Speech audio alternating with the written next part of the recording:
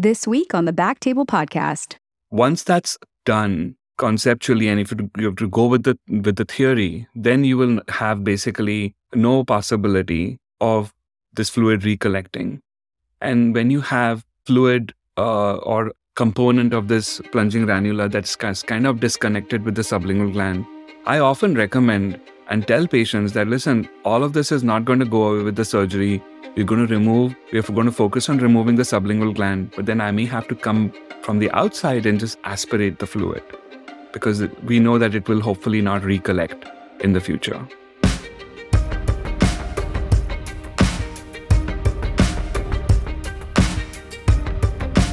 Hi, everybody. Welcome to the Back Table ENT podcast. We're a podcast that focuses on all things otolaryngology, and we've got a really great show for you today. Thanks for stopping by. Now, a quick word from our sponsor. Cook Medical's otolaryngology head and neck surgery clinical specialty strives to provide otolaryngologists with minimally invasive solutions to address unmet needs. Areas of focus include head and neck, otology, and laryngology, with products ranging from a full suite of interventional silent endoscopy products and the Doppler blood flow monitoring system to the BioDesign otologic repair graft and the Hercules 100 transnasal esophageal balloon. For more information, visit cookmedical.com/otolaryngology. Now, back to the show. All right, everybody, welcome back to the Back Table ENT podcast. My name is Gopi Shah. I'm a pediatric ENT, and I'm here today with my bestie and my partner in crime, my co-host, Dr. Ashley Agan. How are you today, Ash? Hey, Gopi. I'm doing wonderful. It's a Sunday morning. I'm behind the mic. I'm across the screen from you. It can't get any better, it's right? It's my favorite thing to do on the weekends. I'm pumped for our topic today. It's going to be a great show. Let's introduce our guest. Absolutely. So we are lucky today to have Dr. Rohan Walveker. He is a clinical professor of otolaryngology, the vice chair and Mervyn L. Trail Endowed Chair in Head and Neck Oncology at Louisiana State University in New Orleans. He's the director of the salivary endoscopy service for the ENT department. Dr. Walveker has been an innovator at heart. He's the co-director of the Medical Innovation Design Studio at LSU, and he has innovated procedures and clinical practices in silent endoscopy, a highlight being the development of the Walveker salivary stent and being first to describe the use of the Da Vinci robot for transoral submandibular stone management. He's also founder and CEO of Endorse, a team engagement software application. And he's here today to talk to us about the management of the plunging ranula. Welcome to the show. Hey, thank you so much, Gopi. Thank you, Ashley, for having me today. I'm excited to speak with you and also to, talk about plunging ranulas. Can you first tell our audience a little bit about yourself and your practice? Oh, absolutely. So I think, Ashley summed it well. My basic training was always in head and neck oncology. I trained both in India as well as at the University of Pittsburgh. I did like a year-long fellowship with my chairman here, Dr. Dan Nuss, in skull-base surgery. But what my practice has evolved into is a lot of salivary gland management for both benign and malignant disorders, and silent endoscopy is a big portion of that. So you get to see really interesting things as a result of this evolution.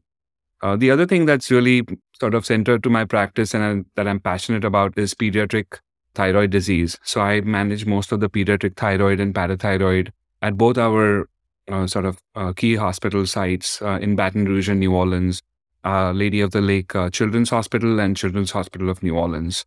And then, of course, my passion's always been with ablative head neck oncology. So as the vice chair, I get to, help steer our program with respect to head neck oncology. And I love doing still ablative work. Obviously, I was never trained in flaps, so that's something that I don't do. But it's just amazing to me what we are capable of doing today as otolaryngologists.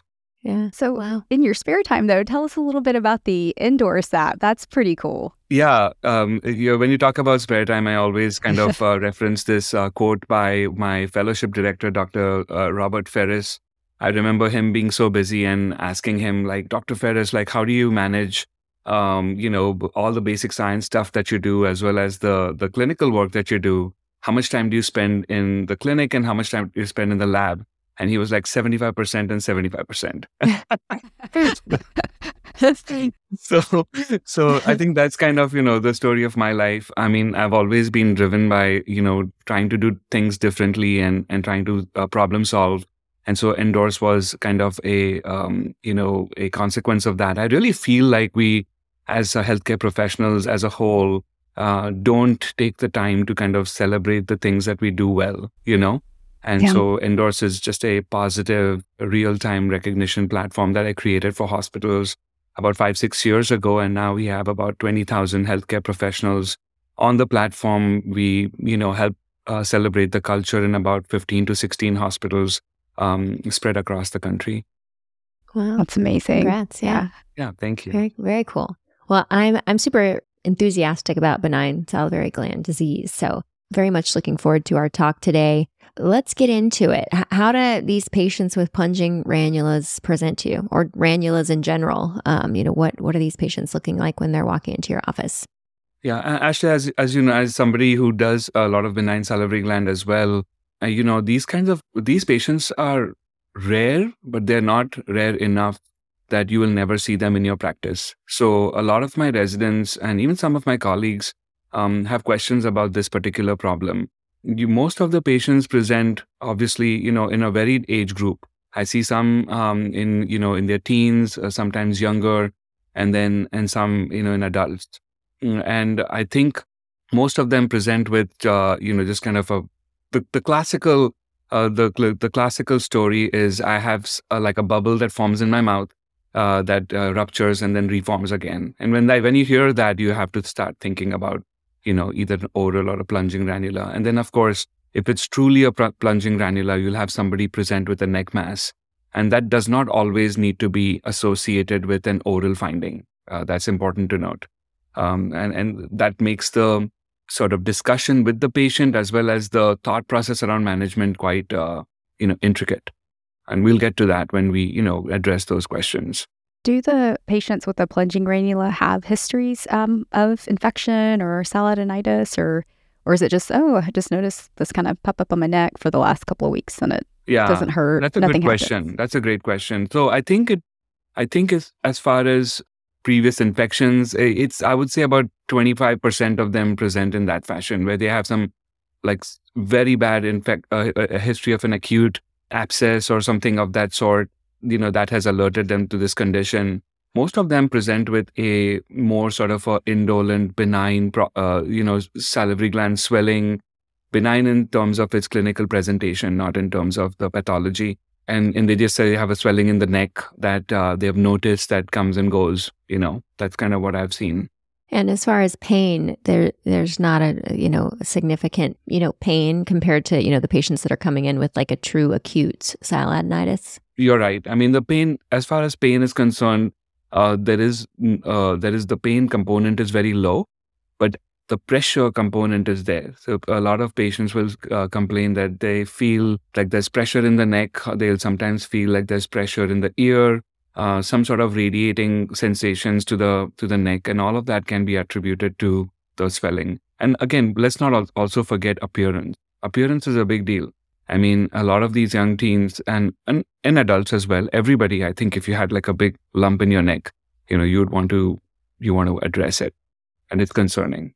Mm-hmm. So is this okay to go ahead and get into your differential when these patients come in? What are you usually kind of thinking about? And yeah, this is a great question. I mean, it depends on the age of the patient. I think the younger the patient, you're thinking about like, more sort of embryological, conditions like dermoids and duplication cysts and things like that. The older the patients get, then you have to think about like sort of middle-aged teen patients to adults, lymphangiomas, lymphovascular malformations. Again, you can have singular sort of submandibular cysts that I've seen happen in this area, lipomas. A lot of different kind of pathology can occur in the submandibular triangle. So you have to think about all of those conditions.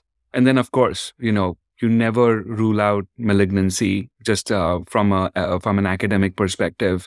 A cystic swelling in the neck could be representative of a thyroid malignancy or something that's coming from the oropharynx. So you have to rule that out. Mm-hmm. But as far as age, these patients tend to be younger than our like typical like older neck mass patient, like if we're, in 100%. general. Yeah. Most of them tend to be younger, in their teens or young adults.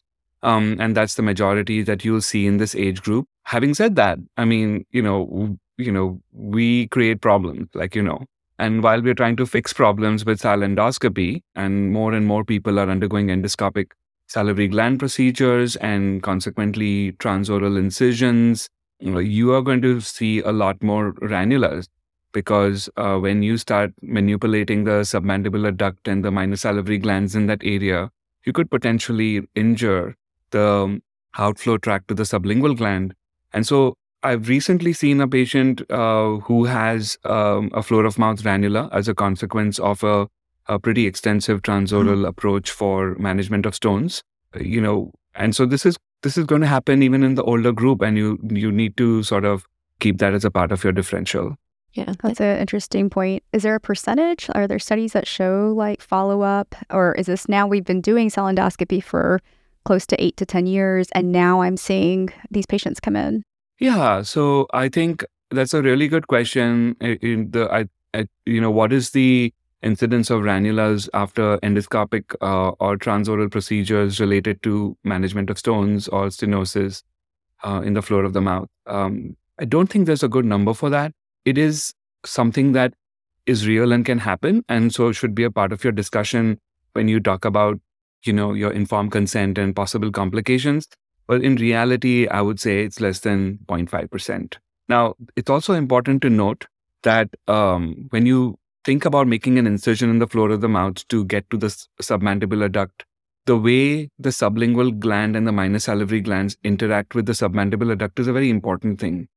If you can, in many cases, after you make the submucosal incision, you can actually push the sublingual gland sort of bluntly away from the duct, okay? And if you do that, then your likelihood of injuring the sublingual duct or the sublingual gland becomes less. So, careful attention to technique at that time is really important. The important thing is not to think about getting the stone out. When you think about management of the floor of the mouth, and you think about how do you approach it as a way to prevent future complications, after you make the incision in the mouth, you have to make an attempt to move the sublingual gland away. You have to get through one layer of minor salivary glands, but then you can easily sort of bluntly dissect the sublingual gland away so that you don't injure the sublingual duct and the gland itself. And that can prevent the ranulas in the future. Now, there are no guarantees that this would happen, but at least you're reducing your chances of doing that. Yeah, that makes sense. And before we move on, when you're doing that, do you prefer like using like a blade instead of cautery? Like, does that matter when you're getting removing a stone transorally because of potentially damaging the sublingual gland? Yes, it's a very good question. I detest bleeding. So whenever I think about using a blade in the floor of the mouth, it always kind of it creates an interesting reaction in me. So the way I navigate that situation is I will do a submucosal injection of local and epinephrine, but then I'll use the Colorado tip Bovie on a very low setting, like maybe 8 or 10. So that actually gives you a really clean cut when you go through use it on a cut rather than blend. And then you can do the rest of the dissection bluntly. Yeah. Cool. Thank you. That's a good question. So moving on to our patient that's presenting with the ranula, what does your physical exam look like? What are you seeing and what are you looking for? Honestly, the physical examination is very minimalistic. The main sort of components I'm looking for is I examine the floor of the mouth for the patency of the submandibular duct. Okay. And one is, can I visualize the papilla? Is it working? Because those are important things. Like if I do want to cannulate the duct for the procedure to, maybe stent it so that I know where the duct is. Yeah. I know that it's not going to be an issue, or whether it's working or not. I can counsel the patients accordingly. The second thing is obviously do a good bimanual palpation. You can get good elimination and examine the floor of the mouth. And it's the best feeling is when you see that the ranula or a blue translucent thing in the floor of the mouth. you know that your diagnosis is, pretty much spot on. But sometimes you'll just look at the floor of the mouth and it'll appear normal. And then what you want to do is sort of do a comparative examination, examine the normal side and see what the sublingual gland feels like. Then examine the abnormal side and see if you feel like it's like slightly more bulky. That can give you a little bit of a cue as to whether this is truly a sublingual gland in origin. And then, of course, you bimanually examine it. If you have the ability to do an ultrasound in the office, that can be tremendously helpful, and so no harm in putting an ultrasound in the neck and just kind of getting a sense of, is this fluid collection around the submandibular gland? Is the submandibular gland involved or no? It's very difficult to sometimes see the sublingual gland in these settings because there's a lot of fluid around it. But at least if you can examine the architecture of the submandibular gland, you'll know that it's not like a submandibular gland cyst, Mm-hmm.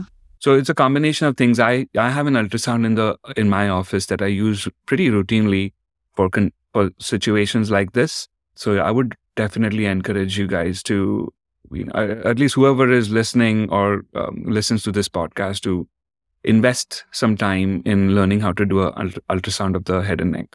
Do you do an ultrasound even for anybody that has a intraoral component and the neck component, or is it part of your neck mass workup anyways? Or if you have an intraoral component and you can see the blue and that clinical, picture fits what you're thinking, is that enough? Or do you feel like ultrasound is something that you always do as an intermediary step? No, I don't believe in doing things just because you have to do them. I just focus my examination and interventions just to give me enough information to make a decision. So if I'm pretty confident that this is a plunging ranula, I'm not going to the ultrasound's not going to help me make that decision. Yeah. So, I try to keep it as practical as possible. And then for the patients that don't have the intraoral component, let's say it is the 10 or 12-year-old and there's that soft, left neck fullness in the submandibular space. What kind of imaging would you recommend at that point? Would you still start with an ultrasound, or when do you consider imaging like CT or MRI? I think almost always consider CT scan because it gives you kind of a global picture of the space. And it also is a nice way to visually talk to patients about describing what's exactly going on. I mean, when you have a floor of mouth component, it's very easy to talk to patients about what needs to be done, right? I mean, we need to remove the sublingual gland. This is exactly what I'm going to do. But when you have a cyst in the neck that has no connection whatsoever to the sublingual gland or the floor of the mouth, it's a very difficult discussion. And you almost have to educate patients about what are ranulas, how do they plunge, and how do you then think about managing them. So having any sort of help in terms of providing visual representation of what you're trying to do is helpful. So I would tend to always get a CT. I don't gravitate towards MRIs in general. I'm not very good at reading them. So I prefer to do CT scans of the neck, and my preference is 1 millimeter cuts with and without contrast. Sometimes in these kids, the differential for me would be like, lymphatic malformation, branchial cleft cyst, dermoid, and the management, like you said, is different. One can be potentially intraoral. The other one, I'm going to have to do something in the neck, more likely. And my, treatment options are a little different. So, depending on, sometimes I feel like I was leaning a little bit more towards MRI because maybe that would give me a little bit more soft tissue distinction between some of those. Because then if I'm thinking of like a macrocystic lymphatic malformation, then there's other treatment options like sclerotherapy and other things. And so I don't know. Sometimes I used to kind of, think in my mind, which one do I want to get and why? But you have to get the one that you're comfortable getting. Yeah. I think what you're comfortable reading and interpreting. For me, the CT scans are sort of the go-to scans. And what the CT scans allow me to see is when you examine the floor of the mouth area and you actually look at the sublingual fossa, if you can actually see if it's bilateral, then it's tough luck here. You have to make a decision. But let's say it's a unilateral problem, you can actually see on one side, the sublingual gland is nicely tucked away in that sublingual fossa. on the other side, you'll see that there is fluid around it. And that's like a telltale sign to me that yes, this fluid is coming from the ranula. The other things that you look for on a scan is, most other malformations and stuff, they have some sort of a structure to them, like they have a shape to them. So ranulas will find any place to go. So it'll be very sort of irregular. They will find like nooks and crannies to get into. So you'll have a very sort of weird shaped collection of fluid, of this hypodense fluid on the scan. And so that is another kind of sign to tell you that, this can't be anything else but a ranula. Yeah. Helpful. Yeah. And it just occurred to me that we kind of jumped into the patient presentation before we talked about like what is a ranula. Can you you talked about your spiel to patients about, what is a ranula? How does it plunge? Can you just kind of tell us what your patient's spiel sounds like? Yeah, absolutely. So it's really difficult to describe to patients. And so this is how I usually tell my patients about ranulas. So I tell them that the sublingual gland is this small gland that contributes to less than 1% of saliva. But then, when it gets obstructed or it gets injured for whatever reason, it can really be troublesome. And so I talk to them about it being tucked between the mandible on one side, and the mandible is trying to elbow it in, and then the other side is the muscles of the tongue that are kind of like really sandwiching this gland in the middle. And so when the gland gets obstructed or it gets injured, it starts leaking saliva because it has nowhere to go, right? And so saliva leaks out of this gland because it's overcapacity, and now it's kind of flowing into the floor of the mouth. And I tell patients that saliva in its normal space, in the mouth, in the digestive system, is very helpful. But outside of that, and we know that from our, laryngectomy fistulas and things like that, it's very irritant. So I graphically tell them that if I take a syringe, fill it with saliva and inject it into my muscles, what it's going to do is going to create an intense reaction. So when saliva leaks out from the sublingual gland, the body sort of tries to create a reaction around it, you're almost trying to sort of shepherd it into trying to stop the saliva from going to different places. And what that looks like is a pseudocyst. Okay. So it's basically a wall of inflammatory cells that really don't have any integrity, but it's just a way for them to sort of curb that infection. All right. And so if that's limited to the floor of the mouth, then you see a cyst in the floor of the mouth. But at some point in time, this is just a free-flowing water. It's like a leaking faucet. And sometimes the fluid will find weaknesses in the floor to be able to escape into the neck. And these tend to be the neurovascular ports in the mylohyoid muscle, right? And you actually see these weaknesses or these areas of dehiscence while you do a level 1 neck dissection. If you really pay careful attention to your level 1 neck dissection, as you kind of take this fibrofatty packet of tissue out of level 1, you'll see a lot of vasculature over the mylohyoid muscles.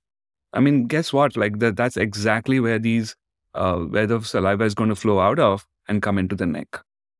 So I talk to them about that and say that like once it's in the neck, it forms this, this plunging ranula, but the source is that leaking faucet in the floor of the mouth, which is the sublingual gland.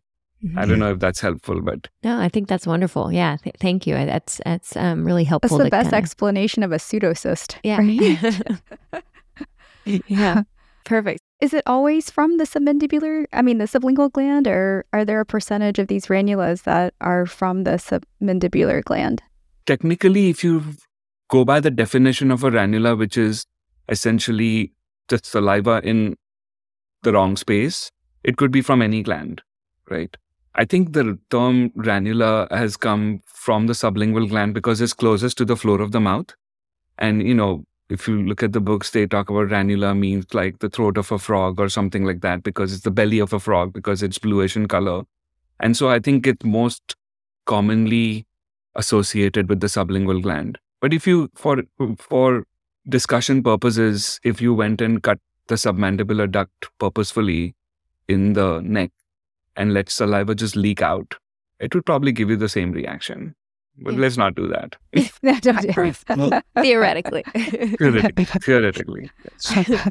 Okay, so then moving on to when you start talking about treatment for these patients, is anyone like, well, like, why can't you just, what if you just stick a needle in it and just drain it? Like, what about that? Like, maybe I don't want to have surgery. Does that work? Yeah, I mean, that's a great question. And if it's just purely a floor of mouth ranula, certainly I don't push for sublingual gland excision at the first go. You can try the aspiration and see if it works, or you can just sometimes apply a little bit of local and sort of decap the cyst. And if it just heals in a way that, that cyst stays kind of open and sort of sticks to the floor of the mouth, you may not have to have surgery. And so it's a really good question. Is if you have a true plunging ranula, can you just aspirate all of it and see if it goes away? In my experience, it doesn't.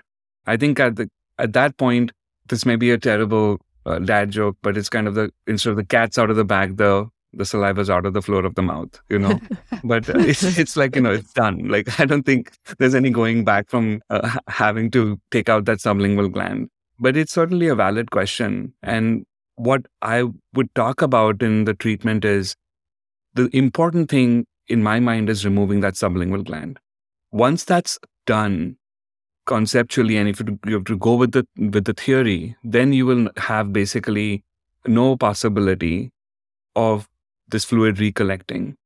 And when you have fluid or component of this plunging ranula that's kind of disconnected with the sublingual gland, I often recommend that and tell patients that, listen, all of this is not going to go away with the surgery. We're going to focus on removing the sublingual gland, but then I may have to come from the outside and just aspirate the fluid, because we know that it will hopefully not recollect in the future.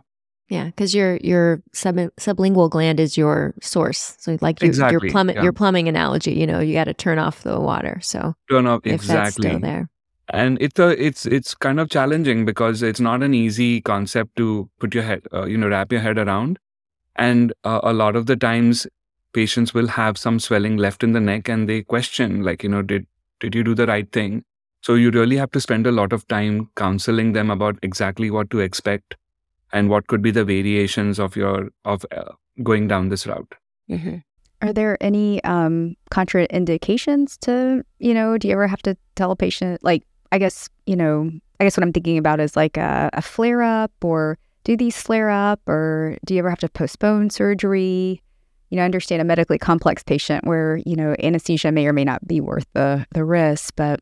Yeah, I mean, from what I understand from your question, are there any contraindications to the surgery itself? I mean, if a patient came to me with an acute infection, I would let that subside before I would do this, because it's hard enough as it is, having the saliva and all the chronic inflammation that's going on around the sublingual gland to make sure that you get all of it out completely. So I would definitely try to have the patient in as calm of a state before I do the transoral approach.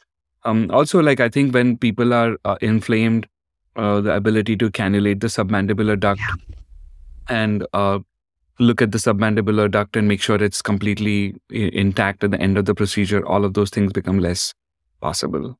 Mm-hmm. Yeah, it's hard enough as it is. There's no reason to make it harder, right? Absolutely. Do you have a preference for your antibiotics to cool things off? Do you use 10 days of Augmentin, or what's your? Yeah, I usually tend to use Augmentin or clindamycin. Yeah, those are the two options. Cool. You have to get better with any one of those. Yeah. If you don't, then I'm like, as EMTs, we need stock in Clinda, Unison, Augmentin, and steroids. Exactly, that's it. We just had stock in that. Yeah, our go-to medications. Okay, great. So let's kind of talk about surgery then. We've decided we're going to take the patient to the operating room. Can you talk to us about kind of the setup? How are there certain instruments that you are really vital to being able to do what you need to do? And what's on the Rohan Walveker card? What's on your back table? Yeah, what's on your back table? Yeah, that's a good question. So I think it's, again, you don't need a lot. I do have a silendoscopy set available to me, I tend to tell them not to open it in the beginning, because I don't want to do an endoscopy if I'm not going to be able to, cannulate the duct. The other setup is pretty straightforward. A Minnesota retractor is helpful. Sometimes a Jennings mouth gag can be helpful. It's really a good instrument. It's meant for edentulous patients, but even for patients with teeth, if you use it correctly and without too much force, it can really give you nice wide mouth opening. One of the tricks that I've used with robot cases, which sometimes help me just in better oral exposure, is using single hooks, or like the fish hook retractors. I may sometimes use them to give me a retraction of the buccal mucosa just so I can get more light in. But that's just, case by case dependent. But other than that, Colorado tip Bowie, I find that the angled tooth forceps from the style endoscopy set are quite helpful, because in terms of just grabbing the sublingual gland, but you don't have to have them. And then, of course, if I do plan to cannulate the duct, then I'll usually put a stent in for the duration of the procedure, just so that I can see it better. The submandibular duct is so closely and intimately associated with the sublingual gland. It's important to note that. And anything that can help you identify the submandibular duct as you kind of, manipulate the gland and flip it over and stuff like that is important, because otherwise you'll go through it. One of the things we didn't talk about in preoperative evaluation and the sort of consenting is the lingual nerve paresis. Yeah. That's a real thing. It can happen. And you have to be like a little familiar with the floor of mouth anatomy to be able to make sure that you don't injure the nerve. It rarely gets injured. The sublingual gland peels off very nicely from the floor of the mouth. But again, it's important to note that you should talk about lingual nerve paresis. But yeah, I think those are the basic things. I definitely have a bipolar on board. Don't necessarily need to have a harmonic. Harmonic is usually always on my, on my cart. But for these procedures, you don't really need one. But that's pretty much it. When you stent the submandibular duct, do you just like regular lacrimal probes, or what kind of, or do you use like... How do you cannulate? Yeah, great question. So if you want me to sort of talk about like how I would approach this case, okay, as far as like intubation is concerned, I'll think about the mouth opening that I have available to me. Generally speaking, I prefer not to do nasal intubations. They're just too traumatic. But if I absolutely need to, I will consider it so that I get enough space to work. But otherwise, a standard oral intubation, a tube to the other side, I'll usually use one of those joker retractors or smile makers or buccal mucosa retractors, whatever you'd like to call them, to help, just keep the buccal mucosa retracted. A bite block in place is usually a good enough to be able to give me exposure of the floor of the mouth. Then the next thing I'll do is examine the papilla. If the papilla is, on palpation, I can see the papilla nicely, then I use, there are two types of dilators you can use. One is, you get actually three types of dilators. So you have a Marshall dilator system, which is a rigid dilator system created by Francis Marshall. It goes through a set of 7 dilators, which is, and the first 2 are very helpful, the 4-0 and the 3-0, just to cannulate the duct. After that, I feel sometimes the Marshall dilator system is really difficult to get through, because you have to, keep cannulating the duct like 5-6 times to be able to get the right amount of dilation to be able to put the scope in. Barry Shaken from Pittsburgh, he created this dilator called the Shaken dilator system, which is a set of 5 fluted dilators. Those are very nice as well. You have to get through fewer dilators to be able to do the job, to be able to cannulate the duct and do an endoscopy. But again, I think there is some value in the 4-0 dilators that the Marshall dilator system brings to the table. I tend to use the Shaken dilator systems because, again, once you cannulate the first time, it's very easy to just get through 2 or 3 of them and you're done. And then, of course, you have the guide wire system. Cook has Cook Medical USA has a guide wire and a bougie system, which is very good. You can just pass the flexible tip guide wire and then just serially dilate with the Cook dilators. And generally, if you dilate to a number 4 or 5, I would say number 5 or 6, you can pass a 1.3 millimeter endoscope into the duct. So that's what I would start the procedure off with. If I can't see the papilla well, I can't cannulate it easily, I'll just let it be. Because I know that the ranula is changing the anatomy where I can't cannulate it. And I've proven later on that it actually turns out to be true. Once the ranula is decompressed, the sublingual gland is out, I can see everything.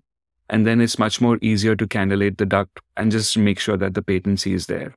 But if I can do it ahead of time, then once I'm dilated, I'll do a quick endoscopy, just a quick diagnostic endoscopy, and then replace the endoscope with a 1.2 millimeter stent and just put a loose stitch in it with a 4-0 nylon stitch just to keep it anchored there for the duration of the procedure. There is a specific advantage to putting the stent in, but I can sort of talk about that later as well, because I know I've been talking for a while. So if there's anything else we need to talk about on this part of the procedure, let's definitely answer those questions. And the stent that you're talking about is your stent that you developed, yes? Yeah. Yes, okay. I mean, I use my stent. There are other stents available. Shaken has a stent through Hood Labs. My stent is also developed and manufactured by Hood Labs, which is a very nice company based in Pembroke, Massachusetts. A small company, but very responsive. You can also use infant feeding tubes. But again, you can even leave a Cook catheter in place if you'd like. But the reason why I put the stent in is because it has a flange, it has a way to anchor it to the floor of the mouth. Then I don't have to keep worrying about the stent or the, whatever I put in the duct falling out every few minutes. So I like your stent because on the Hood website, it has a video for how to sew in the floor of the submandibular duct stent. And it's got a video for the parotid stent, which is very well done and it's very helpful. And I've done, left in the lacrimal probes as a quote stent or, to help me identify it. And it's just 5 minutes in, it's half out. Yeah. And you're trying to put it, and it's just okay. Yes. Yeah, it gets frustrating. So the stent is very helpful. And is your stent, how long is it? Is it pretty much the length of the entire submandibular duct? Yeah, it's pretty, I think it covers the submandibular duct length and so obviously also the parotid duct length. It has two ends to it. One is specifically designed so that it lays flat on the floor of the mouth and the other end is perpendicular to the stent itself. The other end has a perpendicular flange which will nicely, seamlessly lay flat on the buccal mucosa. So it's a double-headed stent and that's what the patent was, around. And so whichever end you need, you just cut off that end and then you can use the stent. So it becomes really helpful that you don't have to pull out two stents for the parotid and the submandible. You can pretty much use one stent for two purposes. Mm-hmm. Yeah, that's nice. And so once you've got your stents in, that's just helping you know where your duct is so that you don't injure it, right? Yeah. There's another advantage to that, Ashley, which I'd like to sort of point out, is that when you try to remove the sublingual gland, you have to make a floor of mouth incision, right? And if you don't know where the stent is, then you tend to make that incision a little bit off the, the dome of the floor of the mouth where you expect the submandibular duct to be. And what results in is you'll have just a very small amount of mucosa then to sew back together at the end of the procedure. Now that you know where the stent is and you have a visual and a tactile way of identifying it, you can actually make the incision on the middle of the floor of the mouth, right over the stent, because then that gives you a lot of floor of mouth mucosa to work with to put things back together. Yeah, that makes sense. Yeah. On cell endoscopy for the plunging ranula, what do you expect to see? Because I'll be honest, that has not been traditionally routinely part of my, plunging ranula or ranula management in the OR.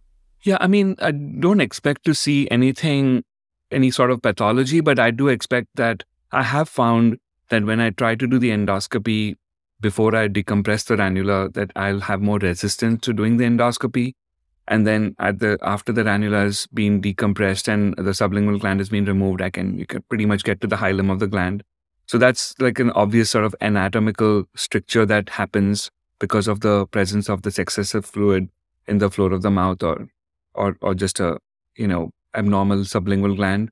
The other thing is that the main reason for doing the endoscopy is to make sure that the patency of the submandibular duct is intact at the end of the procedure. You don't want to have inadvertently have injured the submandibular duct and not know about it. Mm-hmm. So it's again a matter of weighing the risks and benefits. If you find that you're pretty confident about the submandibular duct being intact, then I wouldn't necessarily try to cannulate a papilla that is not lending itself to easy cannulation. Yeah. And how long do you usually give you said, I'll kind of give myself some time. And if it seems like it's not in a good place, doesn't want to work with me, the papilla doesn't want to work with me today to cannulate, how much time do you usually give yourself? Yeah. So that's a 10-minute decision because you've been doing, you're the expert on this, or, because sometimes we're like 20 minutes, 25 minutes in, and it's like, God bless. I don't know. I don't know if I can do 10 this. minutes is too long. Right. So if I'm doing a ranula, then there's two different scenarios. If I'm doing a ranula and I can't cannulate it, I'm done. Like within 30 seconds, I'm like moving on to doing the ranula removal, sublingual gland excision, and then I'm going to come back to the submandibular duct as something that I just want to make sure that I can do at the end. And if I can't, then I'm going to say that yes, like we just do the ranula excision and not unnecessarily traumatize the submandibular duct. For style endoscopy cases, I will spend some time on it. I will try to cannulate the duct. I spend at least a few minutes on it before I'd say that this is really not happening. And I try to think about people who advocate that, and I think about Barry Shaken, who's been my mentor forever, and he always says that slow down and try to cannulate the duct, because if you do cannulate the duct, it saves so much trouble for the patient. So I'll give myself a few minutes and try a few different techniques, like maybe trying different dilators, or maybe just injecting around the papilla, or sometimes painting the area with methylene blue. Anything I can do to make sure that I can cannulate the duct. If those things don't work, then I'll move on to a papillotomy. Mm-hmm. And are you wearing loops, or do you like a microscope? Yeah, I wear 3.5x loops. They really serve me well. I think the microscope is in my hands is very restrictive. I feel like there's a lot of open component to what we do with transoral surgery. And so the microscope can sometimes be challenging to use. Mm-hmm. But those people who do use the microscope do it well, and both their hands are free, and it really is an advantage in many ways to use the microscope. Mm-hmm. And so moving on to kind of removing the sublingual gland. Yeah. So now that you've identified your submandibular duct, and then what comes next? And, specifically when we were talking about the anatomy of the floor of mouth earlier, do you go looking for the lingual nerve so that you can protect it? Or? Yeah, so this is a great question. And so we are talking about essentially, how do you remove the sublingual gland, right? How do you approach this? Once you make your floor of mouth incision, know that you're going to have some layer of minor salivary glands before you get to the submandibular duct. Okay. But once you make your floor of mouth incisions, you kind of I almost try to peel off the mucosa, okay, and sort of go towards the lateral aspect of towards the mandible. And when you kind of do that, you start seeing a very nice plane develop between the mucosa and the sublingual gland. Okay. I try to start there to be able to sort of see that nice, what we call in Pittsburgh, flim flam. That's that nice fibrofatty tissue. That's how I was trained in Pittsburgh, and now I've kind of brought it to LSU as well, along with my other colleagues from Pittsburgh. But flim flam is always a good thing, right? But you kind of get into that space between the mucosa and the sublingual gland laterally. Then anteriorly, it's important to kind of get deep enough where you're seeing the submandibular duct to the midline, like towards the tongue. And you basically go down to identify your mylohyoid muscle, okay? And then you sort of peel that back and sort of connect it to your lateral dissection. Okay. Now, you have to make a commitment also to cut the sublingual gland at some point. So remember that the sublingual gland sits in the sublingual fossa, but the minor salivary glands sort of come over the submandibular duct. So once you've identified the submandibular duct, whatever is over it, you just kind of make an incision and push it laterally. Okay. Now you have basically an incision towards the midline. You have a dissection laterally, and you know where your floor is. So then you start kind of peeling the whole thing back. The important thing here is that you have to expect the lingual nerve branches to come. And how are they going to present to you? They're going to present to you in a way that they come from lateral to medial towards the duct. So if you keep that in your mind, you'll be able to see them much, much more easily. And there is a lot of vascularity here. You'll see some pretty big sort of bridging veins that come from the middle of the floor of the mouth and towards the posterior lateral aspect of the floor of the mouth, right? And so expect that to happen. And when you do see those, I stop, take the bipolar, make sure I really cook them well before I, take all of it out. Mm-hmm. The suction, like a Pichon, like a pediatric yank hour suction, is like a really good tool to be able to push into this space once you find it over the floor of the mouth, and to just do one swipe and dissect your sublingual gland all the way to the back. And the last part of this is that when you will see a lot of this just come together very nicely as you do it. But at some point, the sublingual gland, if you look at those illustrations from our anatomy books, and you see the deep portion of the submandibular gland and how it kind of sort of, creeps over the mylohyoid muscle, and then they show this sublingual gland just in front of it, right? In reality, that's not how it is, right? They're almost together. So when you sort of want to make that posterior cut of your sublingual gland, you have to look for a change in texture of the glandular tissue that you're cutting. And you'll clearly see that the submandibular gland is much more sort of integrated than the sublingual gland. It has a different color to it. It is much more globular and rounded. And then you can basically make a cut at that point and take out the entire gland.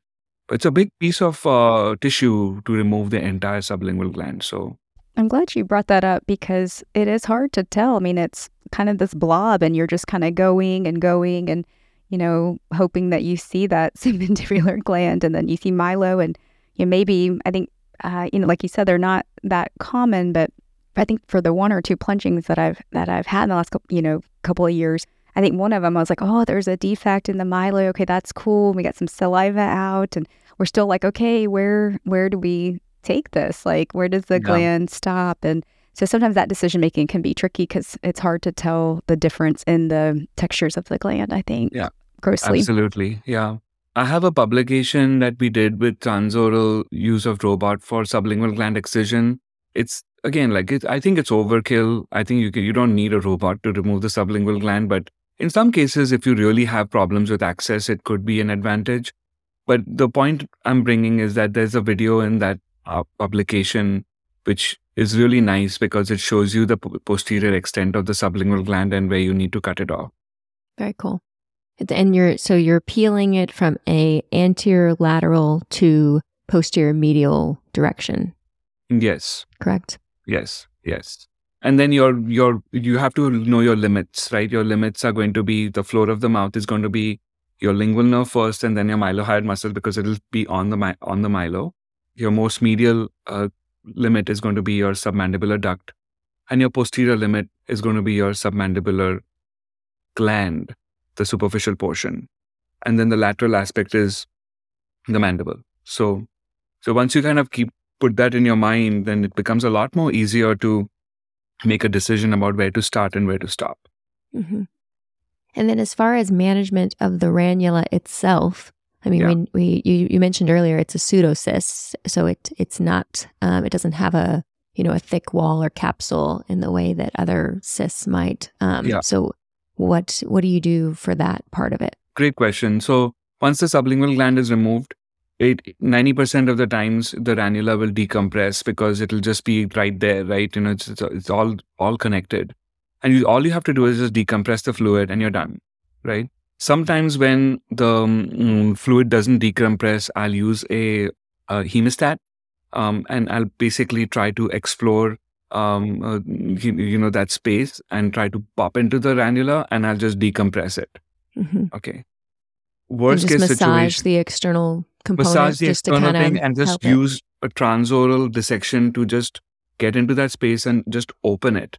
Just let it all decompress. And then worst case situation, if it doesn't, then you go externally, take a thick, like 18 gauge needle and just aspirate what you can. The important thing is that it's going to go away over time. Theoretically, if you just remove the sublingual gland, the body will resorb the pseudocyst over time. But you don't want it to take like weeks for that to happen. And that's why we purposefully decompress the pseudocyst. It either decompresses on its own when you remove the sublingual gland, or you purposefully make a transoral sort of dissection just to, through the mylohyoid muscle, you just point towards the thing and just open it up like you would open an abscess. I would put patients on postoperative antibiotics and steroids because it is a traumatic procedure, and you don't want them to get secondarily infected. And a lot of them will continue to have some amount of swelling in the neck, and you have to do a lot of reassurance to tell them that it's going to go away. And how do you like to close your floor of mouth incision? Just 3 vicryls. Again, it's important now that you don't have the sublingual gland in place, that you make sure that you don't, either injure the lingual nerve while you're making the closure, and also don't injure the submandibular duct. And at the end, you do like a quick look at your submandibular duct again. If you were able to cannulate it, just take a look. I just do a quick endoscopy and make sure that it's all fine. But yeah, that's not a necessary component. It always makes you feel better if you could do it. Right. Yeah. I have to tell you that there was one patient who I did recently and who came to me from another state for management of a plunging ranula, and everything went okay except for the fact that we couldn't decompress all the cyst fluid. And in the weeks that followed, it was challenging to kind of know that this fluid is taking its own sweet time to go away. And I really had to counsel myself and the patient that like this is going to happen the way it's meant to be. And sure enough, it did. But you have to invest in that thought process. That's what I wanted to say. Even if you've done this many times. How long would you wait? It took about 2.5 weeks. Okay. Not terrible, but still, right. Yeah. It's like post-op swelling, right? Yeah, I know. I would have been sitting thinking the same thing though. Is there ever a reason for these to ever go in the neck anymore, or do we have enough data where it's just like, no, you got to take the sublingual gland out, and if you can pop that pseudocyst, great, and then we're done? Or is there ever a reason to anything transcervical ever in these? I don't think I can conclusively tell people who do a transcervical approach that they're doing the wrong thing. But I can't imagine why somebody would if there's an alternative, because it's a mess going through the neck, right? The best part about doing the transoral approach is you're not burning any bridges other than removing the sublingual gland. It's also the easiest access to the most problematic area. So my answer to you is like, I don't have a statistic for it, but based on my personal experience and what makes logical sense to me, that you would do the transoral approach first, understanding that if things by chance didn't work, which would be, I would say, less than, few percent of chance that is maybe something totally different, and you missed the ball on this, then you can always come back through the neck later, right? So that's how I approach talking to patients and colleagues about what are the chances of this coming back and all of those things. Yeah. And as far as, rounding out the conversation, when it comes to complications, what's the most common thing that you deal with, and how do you manage that? The most common thing is the ranula not resolving fast enough. Yeah. If you can't, you should make every effort to decompress the ranula at the time of surgery, because that's probably your best chance. So I would say that's the biggest complication of just having that persistent swelling and having to navigate that conversation with patients until it gets all better. The second complication is that sometimes you truly find that there is actually a real cyst or a true cyst beneath the sublingual gland. It's happened to me a couple of times where I removed the sublingual gland and I found this well-formed, well-capsulated cyst, which I missed out. And then you have to be prepared to make a decision of, can I do this transorally, or do I need to come back another time and approach this through the neck? So just keep that in mind. Like, there's always a clinical examination, scans get you to a certain point. Ultimately, when you do surgery, if you're presented with something else, be prepared to be able to step back a little bit. You don't have to finish everything on one day. Other than that, the conventional complications of, submandibular duct injury, lingual nerve injury are real. I think if you pay attention and you do your best, it becomes very, very nominal. Like, I would say lingual nerve paresis is very rare in these situations, less than 1%. And submandibular duct injury, I think if you're careful enough, you'd not injure it again. I would say less than 1 to 2%. But those are kind of pretty much most of the complications that I think about. And then, of course, post-operative infection. If you have an open kind of a wound in the mouth, and it definitely lends itself to having some infection. So covering with antibiotics and steroids is helpful.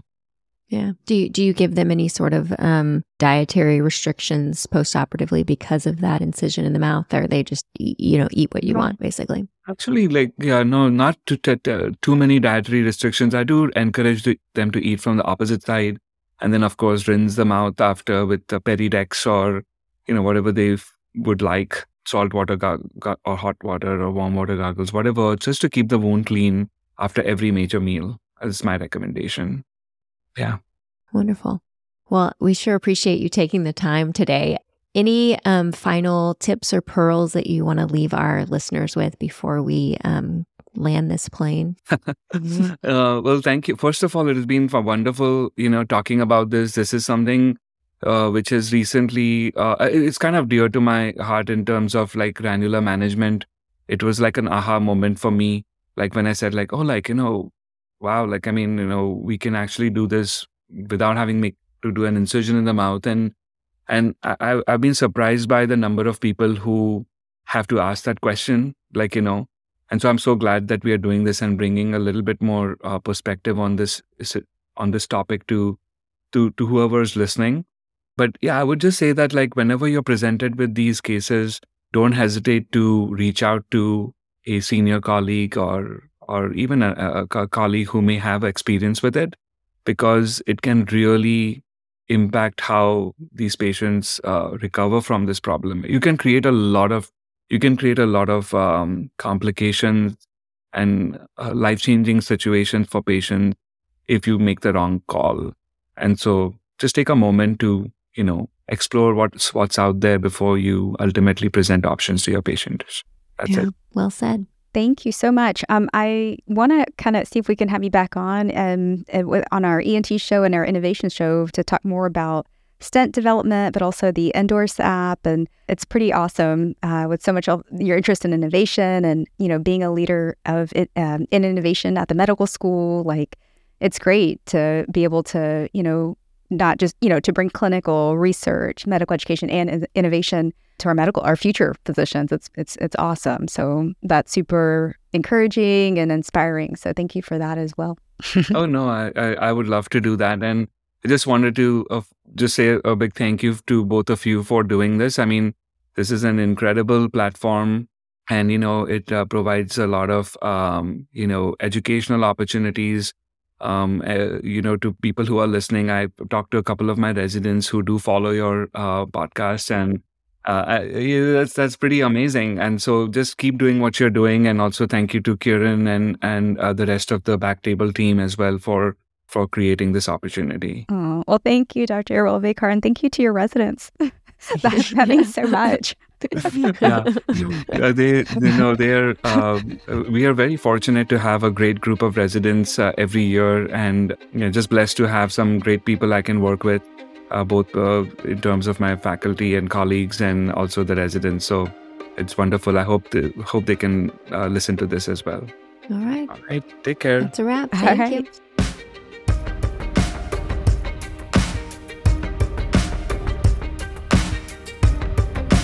Thank you so much for listening.